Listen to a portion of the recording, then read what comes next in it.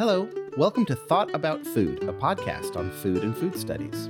Each episode, we look at important issues around food, and we talk to academics, activists, policymakers, chefs, or anyone who works on these issues. My name is Ian Werkheiser, and I'm an associate professor at the University of Texas, Rio Grande Valley, and director of the Center for Collaboration and Ethics at UTRGV. I think today's conversation is going to be really interesting. I interviewed Dani Shahar, who's just written a book arguing that, as its title suggests, it's okay to eat meat.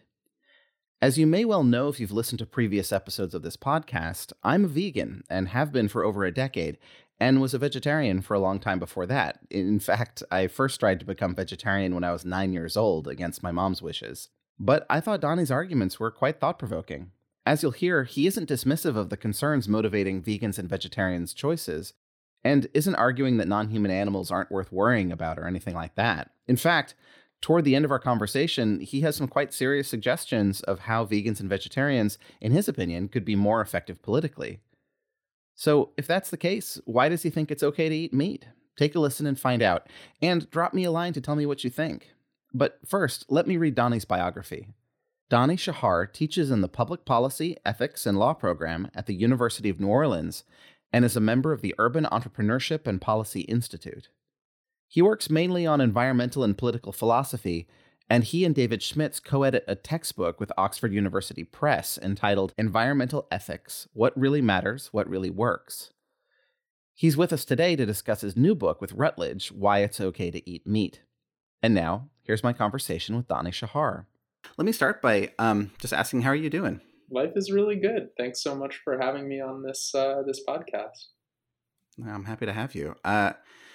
For me, my semester just ended, so I'm I've submitted my grades, and so now I can focus on this conversation. If I had talked to you yesterday, it would have been a very different emotional tone coming across. Well, I'm really glad to be able to benefit from the new rejuvenated Ian. Yeah, exactly. Not full of resentment and stress. So I think actually before we get into the book that you've written itself, I'd like to talk about how you came to write this book, both in the sense of where did the incipient ideas first come from, and what was the actual mechanics of getting it published. Yeah. So it was actually kind of an interesting thing.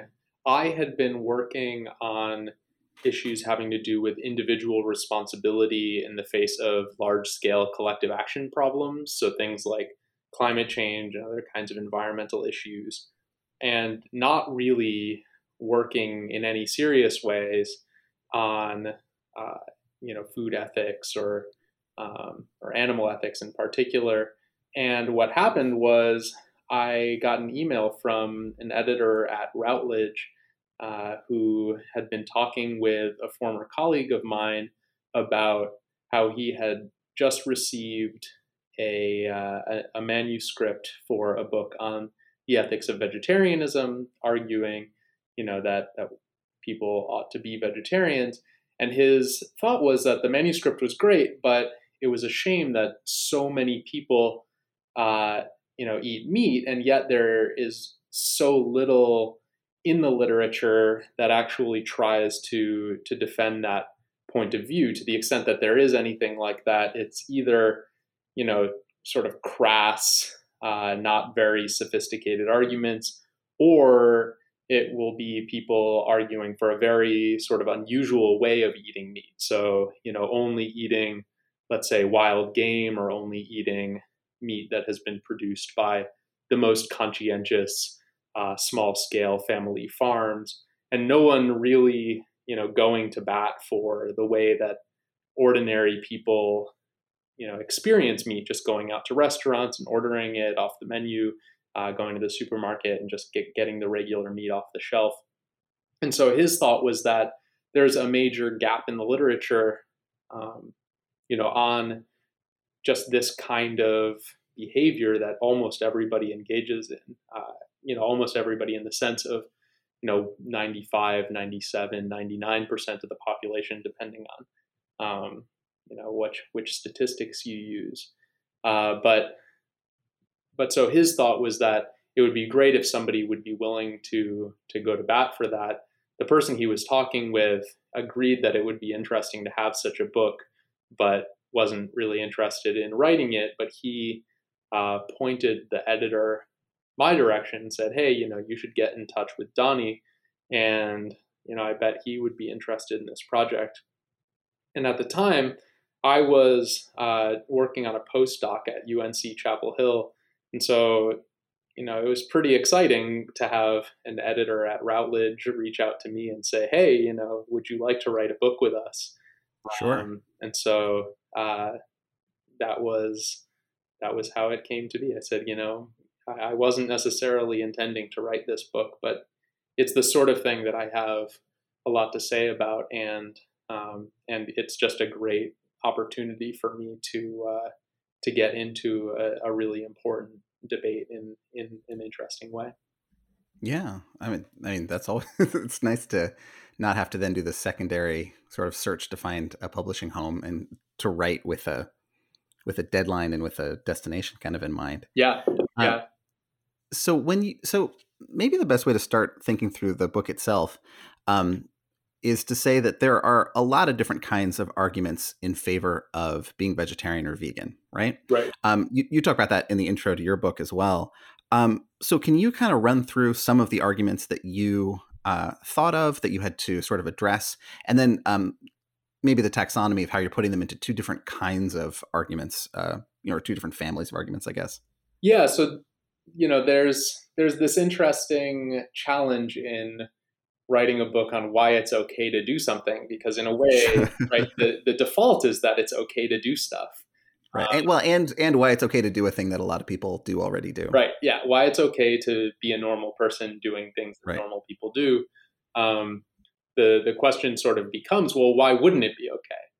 And so once you ask that, you can start to see, well, there's kind of a laundry list, right? Some people think that, animals are morally sort of on a par with human beings. And so there's something wrong with just eating them. There's concerns about factory farming, the way animals are treated, the environmental footprint of eating meat, the way that workers are being treated in the industry, potential pandemics, being started by diseases moving from animals to humans, and then once you get into some of these practical concerns about how the farming works, there's a sort of further laundry list of explanations for why all those bad things would generate an obligation for consumers not to eat this stuff. So, concerns about people who eat meat making the problems worse or violating principles that, we ought to abide by, concerns about complicity in wrongdoing, or concerns about, the emotional aspect of enjoying something that's a product of so many wrongful behaviors. And so there's just, this whole universe of different kinds of arguments that, each on their own purport to show that it's wrong to eat meat.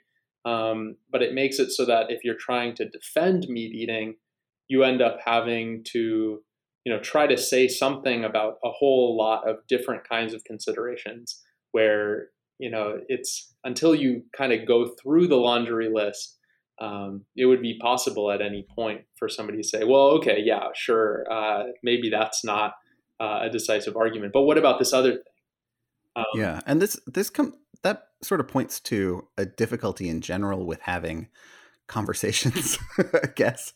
That people often, for morally fraught, very sort of salient, evocative kinds of questions, will have a strong moral intuition one way or another way.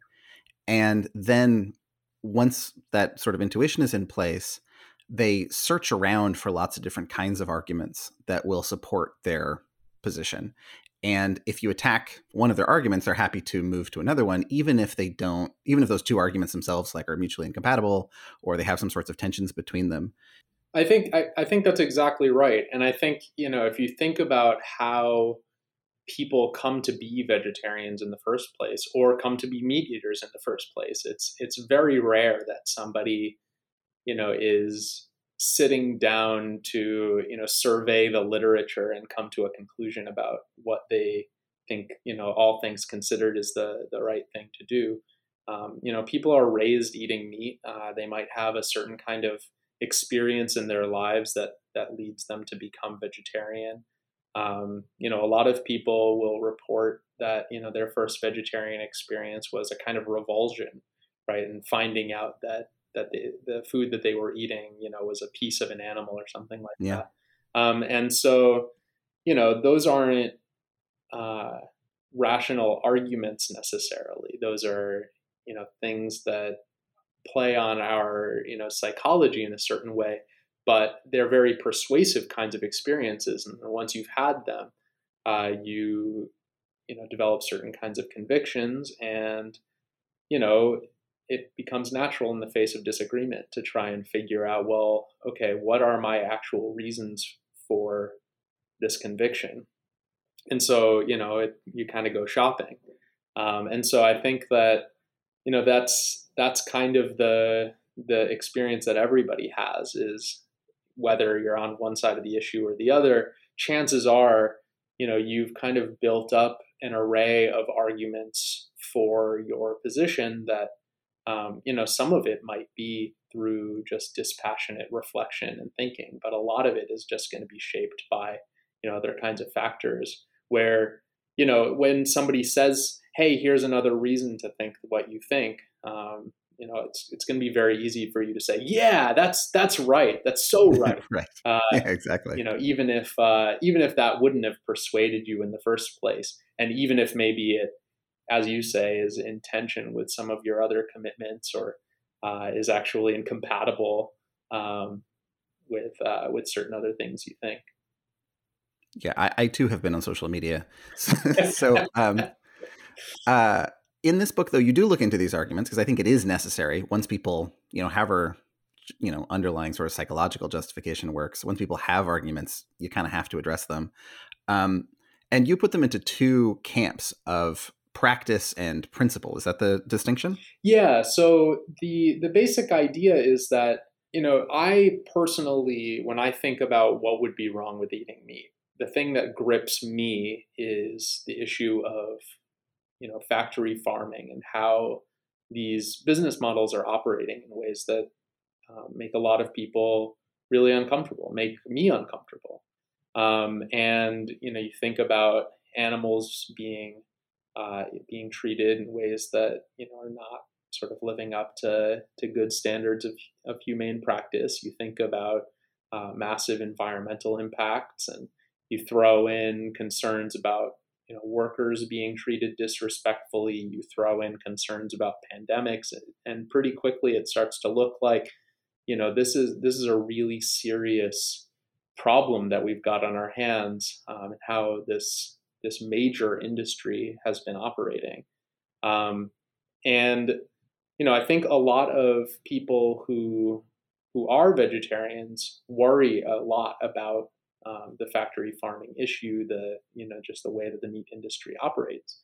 But there's something kind of troubling about that way of thinking about the issue from a pure vegetarian perspective, which is that there are ways of producing meat that don't revolve around using these kinds of troubling practices. And in fact, if you look around, you can see, certain small scale producers of meat that are operating in a way that, maybe it's not perfect, but it's at least, decent in terms of how the animals are being treated, doing the best that they can to control the impacts on the environment. Workers are being treated respectfully. There isn't a huge, disease risk. And, once you start thinking about the fact that, look, like, there is going to be some environmental impact just in terms of, like, carbon dioxide or something like that. But all sorts of things that we do have some environmental impact. If you're really serious about looking for the most conscientious producers, it looks like maybe these concerns about the factory farming and the meat industry, aren't going to rule out all meat eating. And so you've got people in the literature like, the Michael Pollins of the world, who say, look, you shouldn't just go to the supermarket and buy the regular stuff on the shelves, but there are ways of doing this that are conscientious.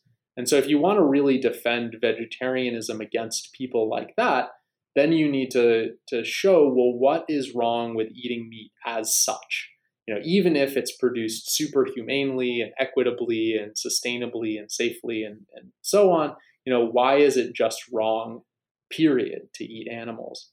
And so, those are the arguments that I call the wrong in principle arguments, that say it's not about the practical realities of the meat industry. There's just something about eating meat that's inherently wrong.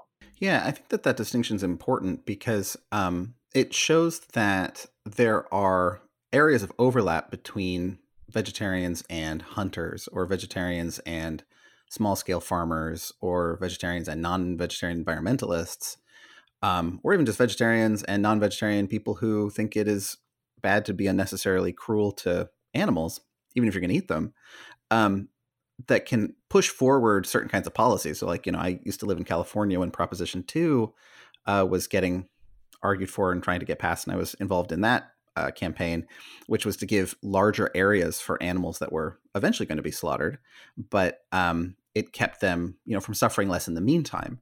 And so you can find those kinds of political overlaps where you could get something done for the practice, but then there's still places where they come apart in that, in those principle kind of arguments. And I think that that's a really important point to sort of emphasize, which is that whether you eat meat or not, there are genuine reasons to be concerned with the way that a lot of meat is produced. And, I hope that this is something that comes out in the book, is that, just because I am someone who is on board with, eating meat the way that most people do, that doesn't mean I disagree with vegetarians about the magnitude and significance of this problem, which is, that we are currently producing huge amounts of meat in ways that we really can't justify. And so what that means for you as a consumer, what that means for you as an activist is a difficult question, and one about which vegetarians, have a different view than I do. But I think one thing that, we hopefully agree on is that, if there are ways that we can make things better for animals, if there are ways that we can reduce our impact on the natural world, if there are ways that we can, help workers in the industry, get the kind of treatment that they deserve, those are things that we should all be taking really seriously.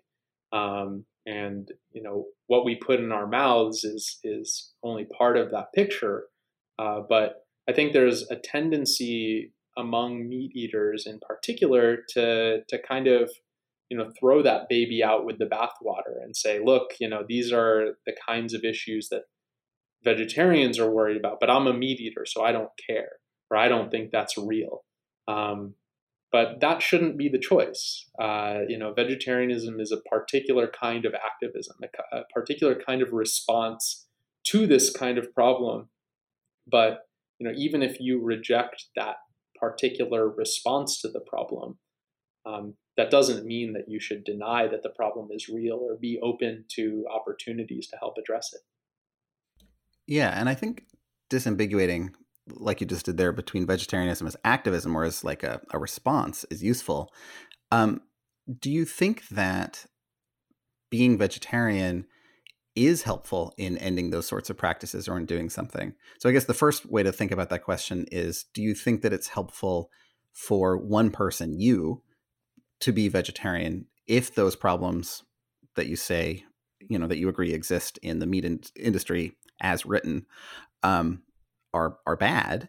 Does it help to not eat meat, you yourself? And then a different version of that question is, does it help to address those problems if you could convince a huge number of people, or I guess everybody all at once, to stop eating meat? Yeah, so I think that there's a kind of tempting thought, which is that, when you put a burger in your mouth, the cow that you are eating, suffered because of you, right? Those environmental impacts happen because of you. And if you start thinking hard about how the meat industry actually operates and how plans are made within the meat industry, I think it starts to become harder to maintain that there is that kind of direct connection between, what one person decides to have for dinner and what the meat industry is producing. I mean, when you're talking specifically about the cow that you're eating, there's just a basic causal reason why you couldn't realistically be responsible for causing that, which is that the industry that is producing ground beef, you know, has sort of carried out its plans without any consideration for what you're eating right now. All of that stuff happened in the past. But even if you try to think about it in terms of the future meat that they're going to produce being influenced by who's buying and consuming their products today, there are just lots of reasons to think that given the way that grocery stores and restaurants are making their ordering decisions, the chances that you as a consumer are going to, by not ordering a burger at a restaurant today, you're going to change the amount of meat that the restaurant thinks it's going to need, next time it puts in an order. Like that's probably not going to happen. It's in fact almost certainly not going to happen. And even if the restaurant did sort of change its order, the idea that that would cause some large corporate meat producer to change its projections about how much meat it's going to sell, in the future at certain price levels, again, very unlikely to happen. I don't want to say it's impossible, but if you're thinking about all of the different kinds of considerations that go into deciding how much meat to produce at any given time, especially given all of the fluctuations that the companies know are going to be happening in the marketplace, the chance that a single consumer is going to meaningfully change those plans is very small. I don't want to say zero because all sorts of things can happen, but at least not big enough to justify the level of concern that vegetarians are investing here. I think that if you are going to make the argument that this is something that's helpful, you do need to sort of back it out and phrase it in some other way, looking at the impacts of the movement as a whole, looking at broader patterns of behavior, some other aspect of this kind of activism. Yeah, so this is the kind of collective action kind of problems that you have worked on before you wrote this book, that while it might not be the case that one person voting is going to decide who gets elected to a particular position, it becomes tricky to argue that you particularly need to vote because it's very unlikely you'll do anything, or you flying to Spain on a whim, the amount that plane would have taken off anyway, and the amount of weight that you add to the plane is very marginal, or that one fewer cow will be slaughtered at some point rather than just meat being thrown away because you didn't eat something that was at the grocery store, which, by the way, also is the Freegan argument for eating meat that doesn't contribute to that sort of price signal. Right. So the idea there is that it's unlikely that one person's action is going to have much of an effect at all. So, don't worry about it so much, I guess. But it is the case, maybe, or is it the case that a group of people of some size, and how big that group is then starts to affect things, can have an effect on sending price signals, making there be more vegetarian options at places, making them have less meat at restaurants or at grocery stores, then fewer orders for chickens or eggs or cows, which then has knock-on effects to producers, and so in the end, with a movement of people, you can do that. And if that's true, then maybe there becomes some sort of shared obligation. So you need to participate in the group that's doing this good thing because we need at least 500 people in this town to do that. And, we want you to be one of those 500 because we need 500 of them. Yeah. See, that strikes me as a much weightier way of phrasing the argument, right? Because I think it's probably not true that, as an individual, you're going to make that big of a difference. But I think it's absolutely true that when you've got a large number of people working together, as the vegetarian movement has been, you can start to see some really, substantial changes. You look around at restaurants starting to offer more vegetarian, vegan options. You start going to the grocery store and seeing whole sections, devoted to meat alternatives, and research being done on synthetic meats, and so on down the line. There are all sorts of impacts that you can attribute to vegetarians working together on this kind of stuff. I mean, if you think about why I wrote the book, right? Probably one person giving up meat, on the margin isn't the sort of thing that's going to create a public debate that would be worth contributing to. But I wouldn't be working on this subject at all if not for the combined efforts of all of those people. And so I think that there is a powerful kind of argument there for seeing vegetarianism as a beneficial source of all sorts of different kinds of progress in society. And so you sort of made the jump, which I think a lot of vegetarians do, from thinking that this is a really valuable cause that people are contributing to thinking that therefore everybody has a duty to participate in it. And I think that's where the argument runs into trouble.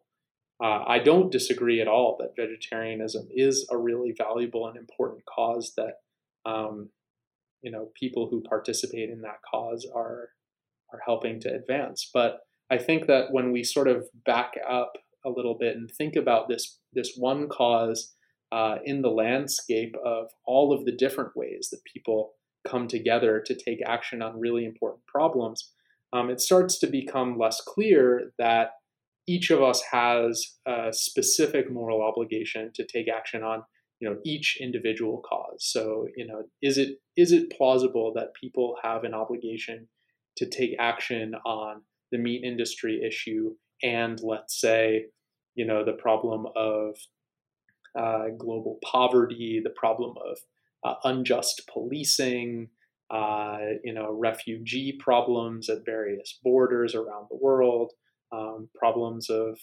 illiteracy among young women in many countries around the world, people being vulnerable to easily preventable diseases in many areas. I mean, you can kind of go down the list of problems that we all kind of are aware exist out there, and lots of problems that we don't really necessarily pay a lot of attention to, but are very real.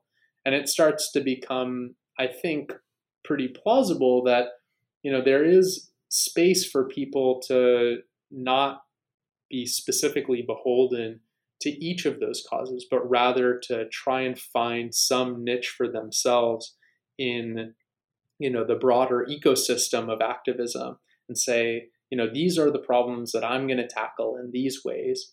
And I recognize that there are other problems that that are certainly deserving of response, but that's just not going to be where I'm going to put my effort. And so I think there is an important argument to be had that there is a valuable cause here that people can contribute to. It's good for people to contribute to it. But I think that where vegetarians go wrong is in arguing that because this is such a good cause, everybody has to be a participant. It's wrong not to participate. And I think that's not true. I think, it's wrong not to participate in anything. But it's okay for people to pick and choose where they're going to put their efforts. Yeah, there's a lot. It's a good point. I think there's a lot that comes off of that. So one question then is, do people have sort of the I don't even want to say right, but is it okay morally, for, as you're implying here, for people then to kind of choose the actions, choose the movements to participate in, choose the moral calls to respond to that they want to, right? So like the ones that personally move them because of their own circumstances or their own backgrounds that have some relevance to them? Or do we have some kind of duty to figure out which ones are either like the worst, right? That we need to do the things that are most urgent or most bad, most harmful. Maybe some people would say, we got to deal with climate change or a lot of other things won't matter, or we have to deal with nuclear disarmament or a lot of other things won't matter, something like that.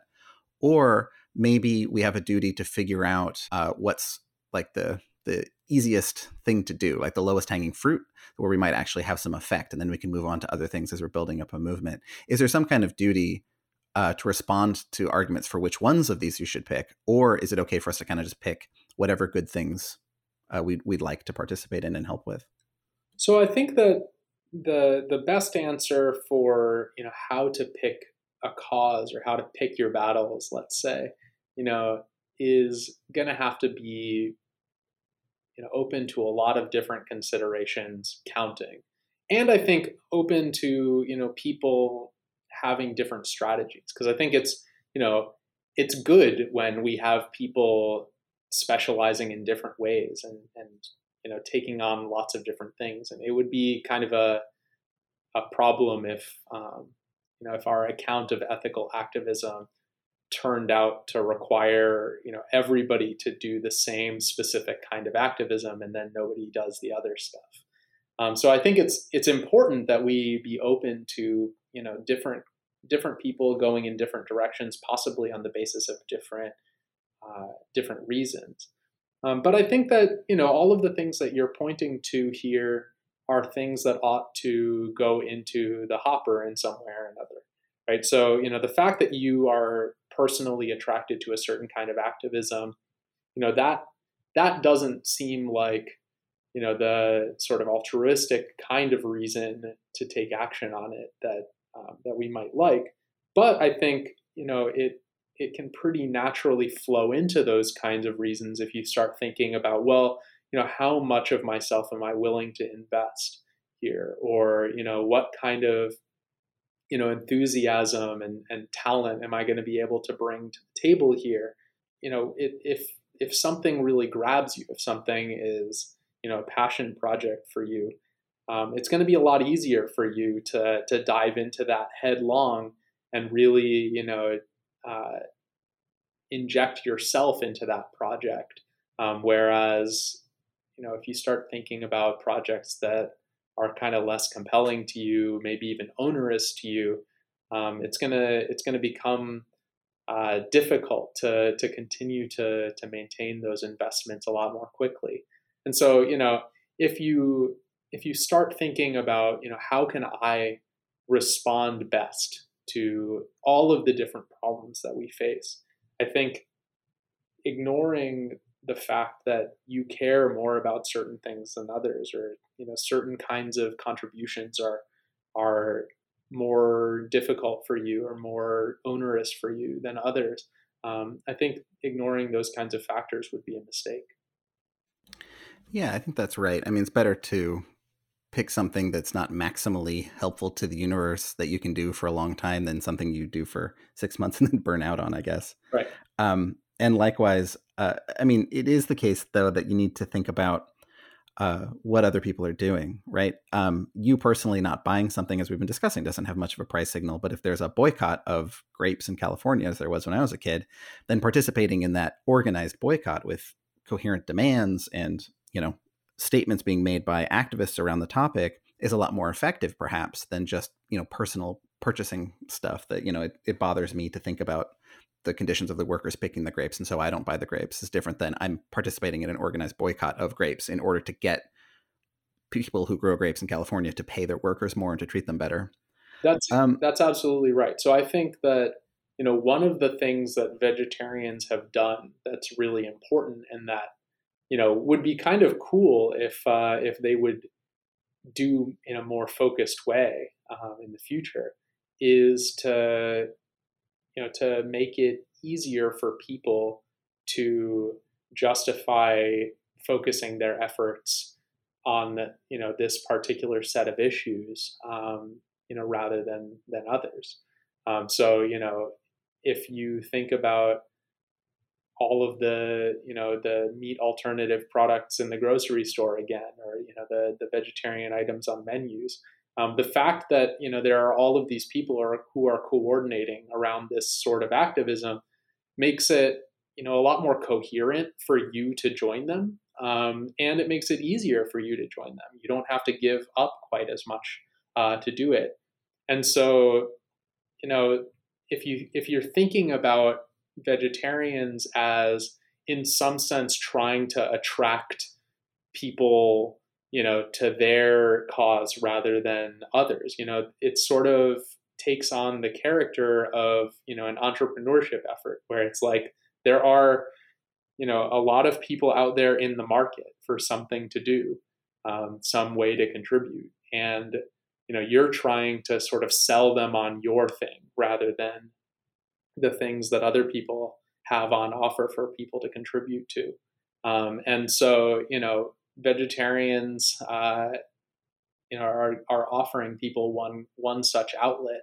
And, I mean, people like Michael Pollan are offering another, right? When people talk about the conscientious meat producers and only, buying meat from small family farms, that too is giving people an outlet for them to practice activism in a way that's coherent because of what other people are doing.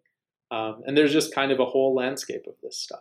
Yeah, although it might even be stronger that there's a real danger in turning a mere consumption choice into activism in people's minds, which we tend to do a lot in the United States. I mean, I remember very clearly when I went and saw An Inconvenient Truth, that Al Gore climate change movie, and it just presents all of this data about how bad things are. And then over the credits, it says things like bike to work, take a shorter shower, get a LED light bulb, which surely isn't to the scale of the first half of the movie before the credits. There's a couple of dangers there, maybe. One of them might be that you can feel like you've done enough as long as you are perfectly purchasing things, right? As long as everything I buy is the maximally best thing at all times, then I'm done and I don't have to worry about anything else. And I guess sort of the market will fix all of society's problems, which seems, factually unlikely to me. But also there's a danger that it puts a lot of onus on you. So if it's the case that you need to purchase the right things in order to not be complicit, so there's this kind of clean hands ethics, then it encourages you to turn inward and to look a lot at your purchases to make sure that you've done enough research on how exactly the entire life cycle of this reusable grocery bag was. And, maybe it's made out of plastic. How does this weigh against hand-woven hemp baskets that I saw somebody else carry, right? It makes you sort of almost neurotically have to examine your own personal choices and think that we are responsible for a problem like climate change or the way that industrial agriculture treats chickens. And so we includes me personally and Cargill and Monsanto and Exxon. And so we all need to work on our acts. We all need to clean up our acts, which kind of lets off the actual serious bad actors off the hook, because you're spending a lot of time making sure you're doing the right things. And then when you do it, you can feel good about yourself, which is always nice. You can feel superior to other people, which is very nice. I mean, I come from Northern California, so I'm very familiar with that energy that people have, that you get to look down your nose at people rather than actually thinking about materially changing things. So, the other kind of danger that I see with any sort of claims to what we ought to be consuming in any sense of that word is that it's too sort of self-focused without that claim of, without that second move of a boycott or some kind of activism. Yeah, I think that is a really good worry. So, one thing in writing the book that I was trying to do was to find opportunities to be as positive toward vegetarians as I could be. And so you'll notice that, as I work through the arguments, I'm not really trying to really sort of go after vegetarianism to try to argue that this is a misguided form of activism. But I do think that means that there is sort of a remaining opportunity to really think more critically about whether or not this is the best way for people to proceed if they're worried about these kinds of issues.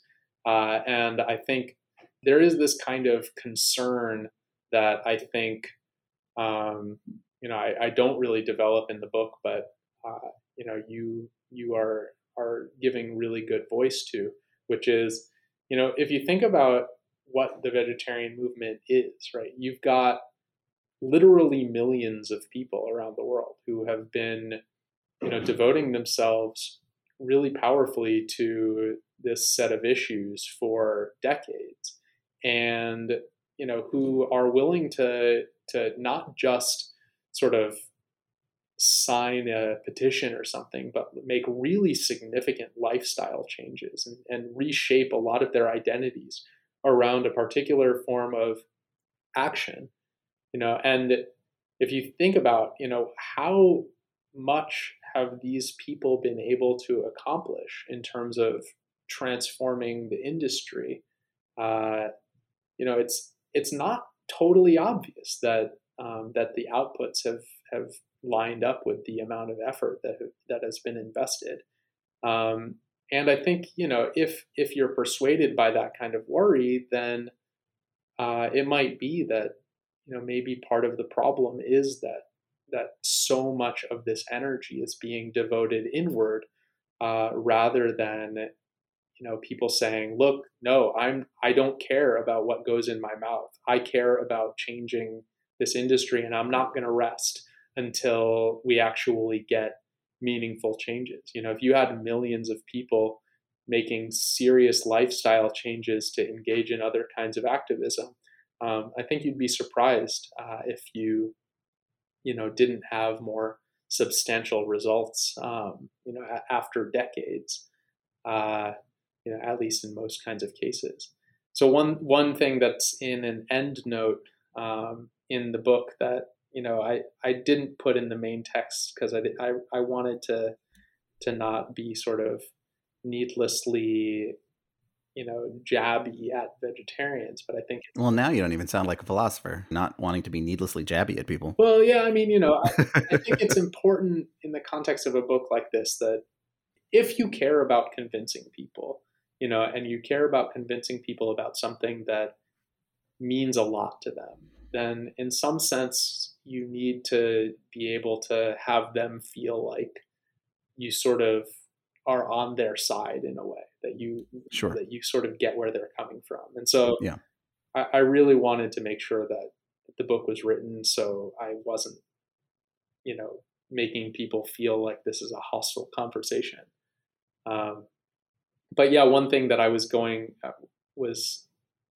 of going back and forth on how to include, and I ended up putting it in at the end as a note, is just if you think about all of the concerns that you hear about the meat industry's lobbying power. If you actually look at how much money is spent in the United States by the meat industry on lobbying, I don't know how accurate the numbers that you get from like Open Secrets are, but if they are accurate, then you're talking about an amount of money where, like, if you got the vegetarians of the United States to donate like a pretty insignificant amount of money each every year, they could easily dwarf the political spending of the meat industry. So here's what I say in the book. If 1 million vegetarians were willing to donate just $10 a week to support their cause in politics, this would generate $520 million per year, more than 10 times as much as the American meat industry spent in a presidential election year. In reality, however, few vegetarians translate their activism into aggressive political advocacy, with the result that industry players routinely dwarf their political influence. I think that those numbers were 2020 numbers. So yeah, last year during the election, the meat industry, they contributed $42 million in 2020 to federal campaigns, and then they spent another $9.5 million on lobbying, right? So you've got over $50 million in political spending by the meat industry, just trying to, push for candidates who are going to be friendlier to them and the policies that they need. Sounds like a lot of money, right? But if you think about a movement that, if 1% of Americans are vegetarians, then you're talking about 3 million people in the United States. It doesn't take anything for 3 million people to to raise 50 something million dollars. So it's just striking. You've got 50 million people. You've got like 3 million people, let's say, at least, who are willing to never eat meat. Like every day they are in some way taking some action to support this cause, and yet these people are being outspent by an industry by a vast margin, at a price tag of about $50 million. That to me is striking. Yeah, and certainly to the extent that vegetarian people or vegetarianism overlaps with other sort of leftist political ideas, which I think is a very big overlap, but not 100%, perfect circle Venn diagram, then the fact that in this one area, people who have left political commitments and are vegetarian are sort of trusting to market forces to solve an inefficiency in the market by responding to consumer demand seems strange, since they don't do that for other aspects of their activism or things that they care about as much. Yeah, that's interesting. I mean, I think that there is a kind of common phenomenon on the left, which is this idea of sort of trying to be the change that you want to see in the world, and where that gets manifested in a sort of consumption-oriented way, right? People want the fair trade coffee. They want the fair trade clothing, and now fair trade isn't even good enough. Like, that's monstrous to have fair trade. Mm-hmm. It's got to be, what is it, equal exchange or whatever they call it now. Sure. And don't forget bird-friendly shade grown as well. Sure. Yeah. Right. I mean, so there's like the number of labels and stickers that you can have on something to sort of assure you that you have done this in the right way is incredible. And I do think that this is something that appeals to folks on the left more than it does to people on the right.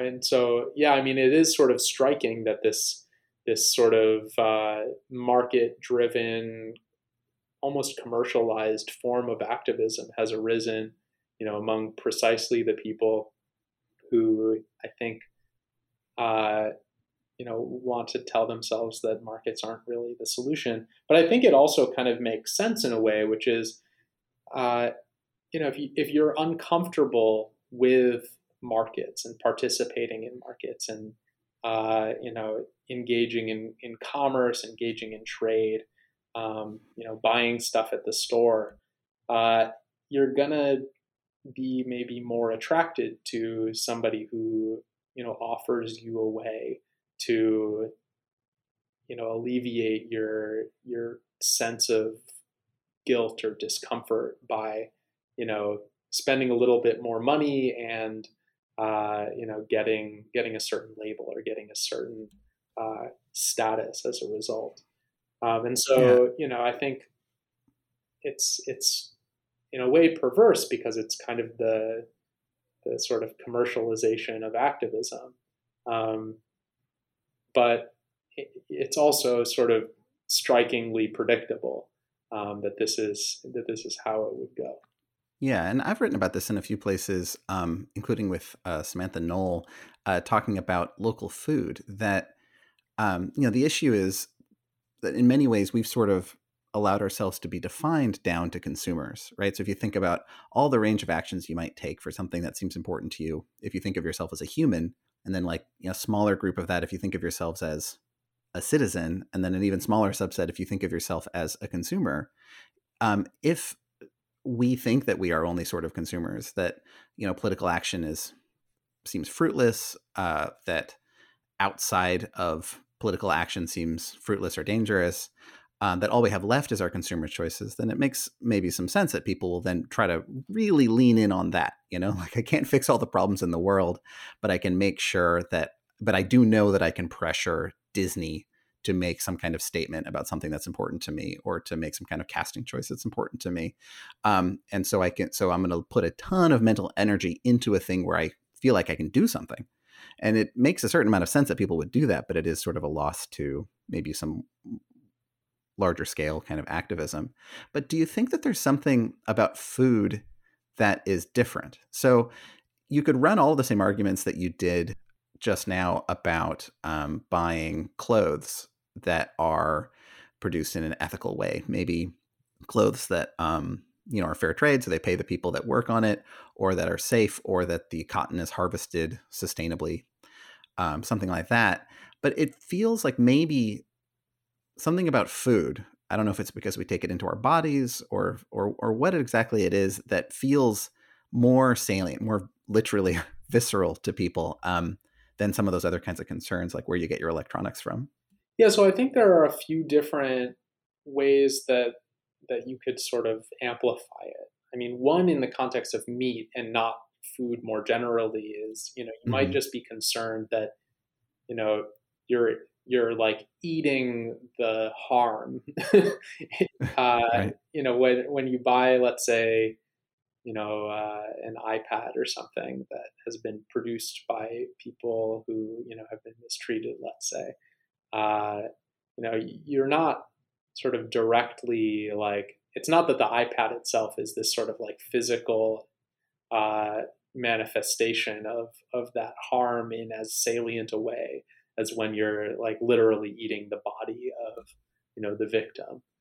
Yeah. So I think there's something more sort of viscerally present about what's sort of wrong with the meat. But I think there's also just a kind of like emotional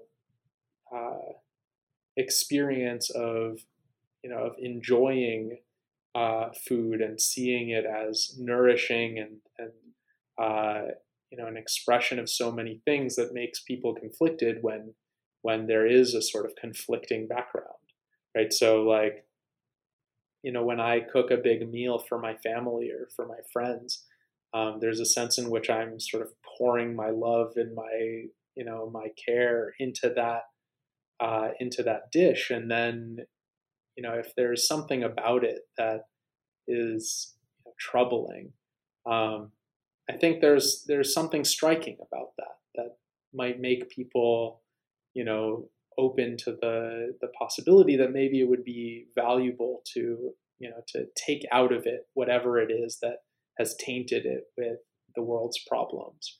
Um, Whereas I think a lot of people don't necessarily place that kind of meaning on the physical stuff that they buy, like a sweatshirt that you get from Target, let's say.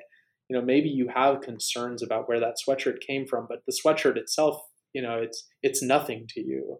Whereas the food that you eat has a special sort of emotional place in your life that makes you sort of particularly susceptible to feeling conflicted about it. Yeah. And I mean, food does have these sorts of like very deep resonances and engages a lot of our senses. That's one reason when I teach my philosophy of food class that I have them share food with each other. So they, I mean, the making it and bringing it part is optional. They have to present about a food that's meaningful to them and talk about why it's meaningful. And then if they like, they can actually bring the food to share with each other, which a lot of students do, depending on what they're picking and income maybe and things like that. And it's a great experience because it engages all these sorts of senses. It builds more of a sense of community with somebody, more understanding of them if you've eaten with them. And then in the pandemic, since moving into online teaching only, as I was for a while, I turned it into sort of a virtual sharing of food. People talking about some recipe or some thing that they buy that has a deep personal significance for them and why it does. So I've also asked my guests to do that on this podcast, and I asked you to bring a recipe. So can you talk about the food that you are virtually sharing with everybody today? Yeah, thanks. So the assignment sounds really cool. I love that, and I'm gonna have to think about how I could incorporate it into my. Oh, it's great to do. I'll tell you from a philosophy standpoint, if you try to get students to talk about a lot of philosophical topics, they have been trained by us to be scared to volunteer their own opinions or like their grandmother's knowledge, what they learned growing up, because, they've, at least at the university where I'm teaching, there's a sort of deprecation of home knowledge, but nobody has taught them that's true about food. They're very happy to strongly state their opinions, to defend why licorice is gross, and to say that their grandmother's recipe is the best recipe. And so it's a real good way to generate these kinds of conversations. That's great. Yeah, I'm gonna have to explore that space further. So yeah, let me tell you about the recipe that I shared. Basically, this is a recipe that tries to take a beloved New Orleans food, red beans and rice, that is so important culturally here. Traditionally, it was the sort of Monday food. While mom is working all day, around the house. After the long weekend with everybody, home for the weekend. Mom gets a day of hard work while everybody else, I guess, doesn't contribute in quite that same way. And the tradition was to throw on a big pot of red beans to cook for many hours. And traditionally, this is a very meat intensive meal. So it's not that there's a large amount of meat necessarily, as by volume, but a lot of the flavor of the dish is coming from these very sort of fatty pork products. So you've got traditionally there would be sausage or ham hocks or tasso ham, any number of things getting thrown into there to give body and flavor to the beans. And I've had vegan versions of this dish, and my experience has tended to be that they're not really the same food.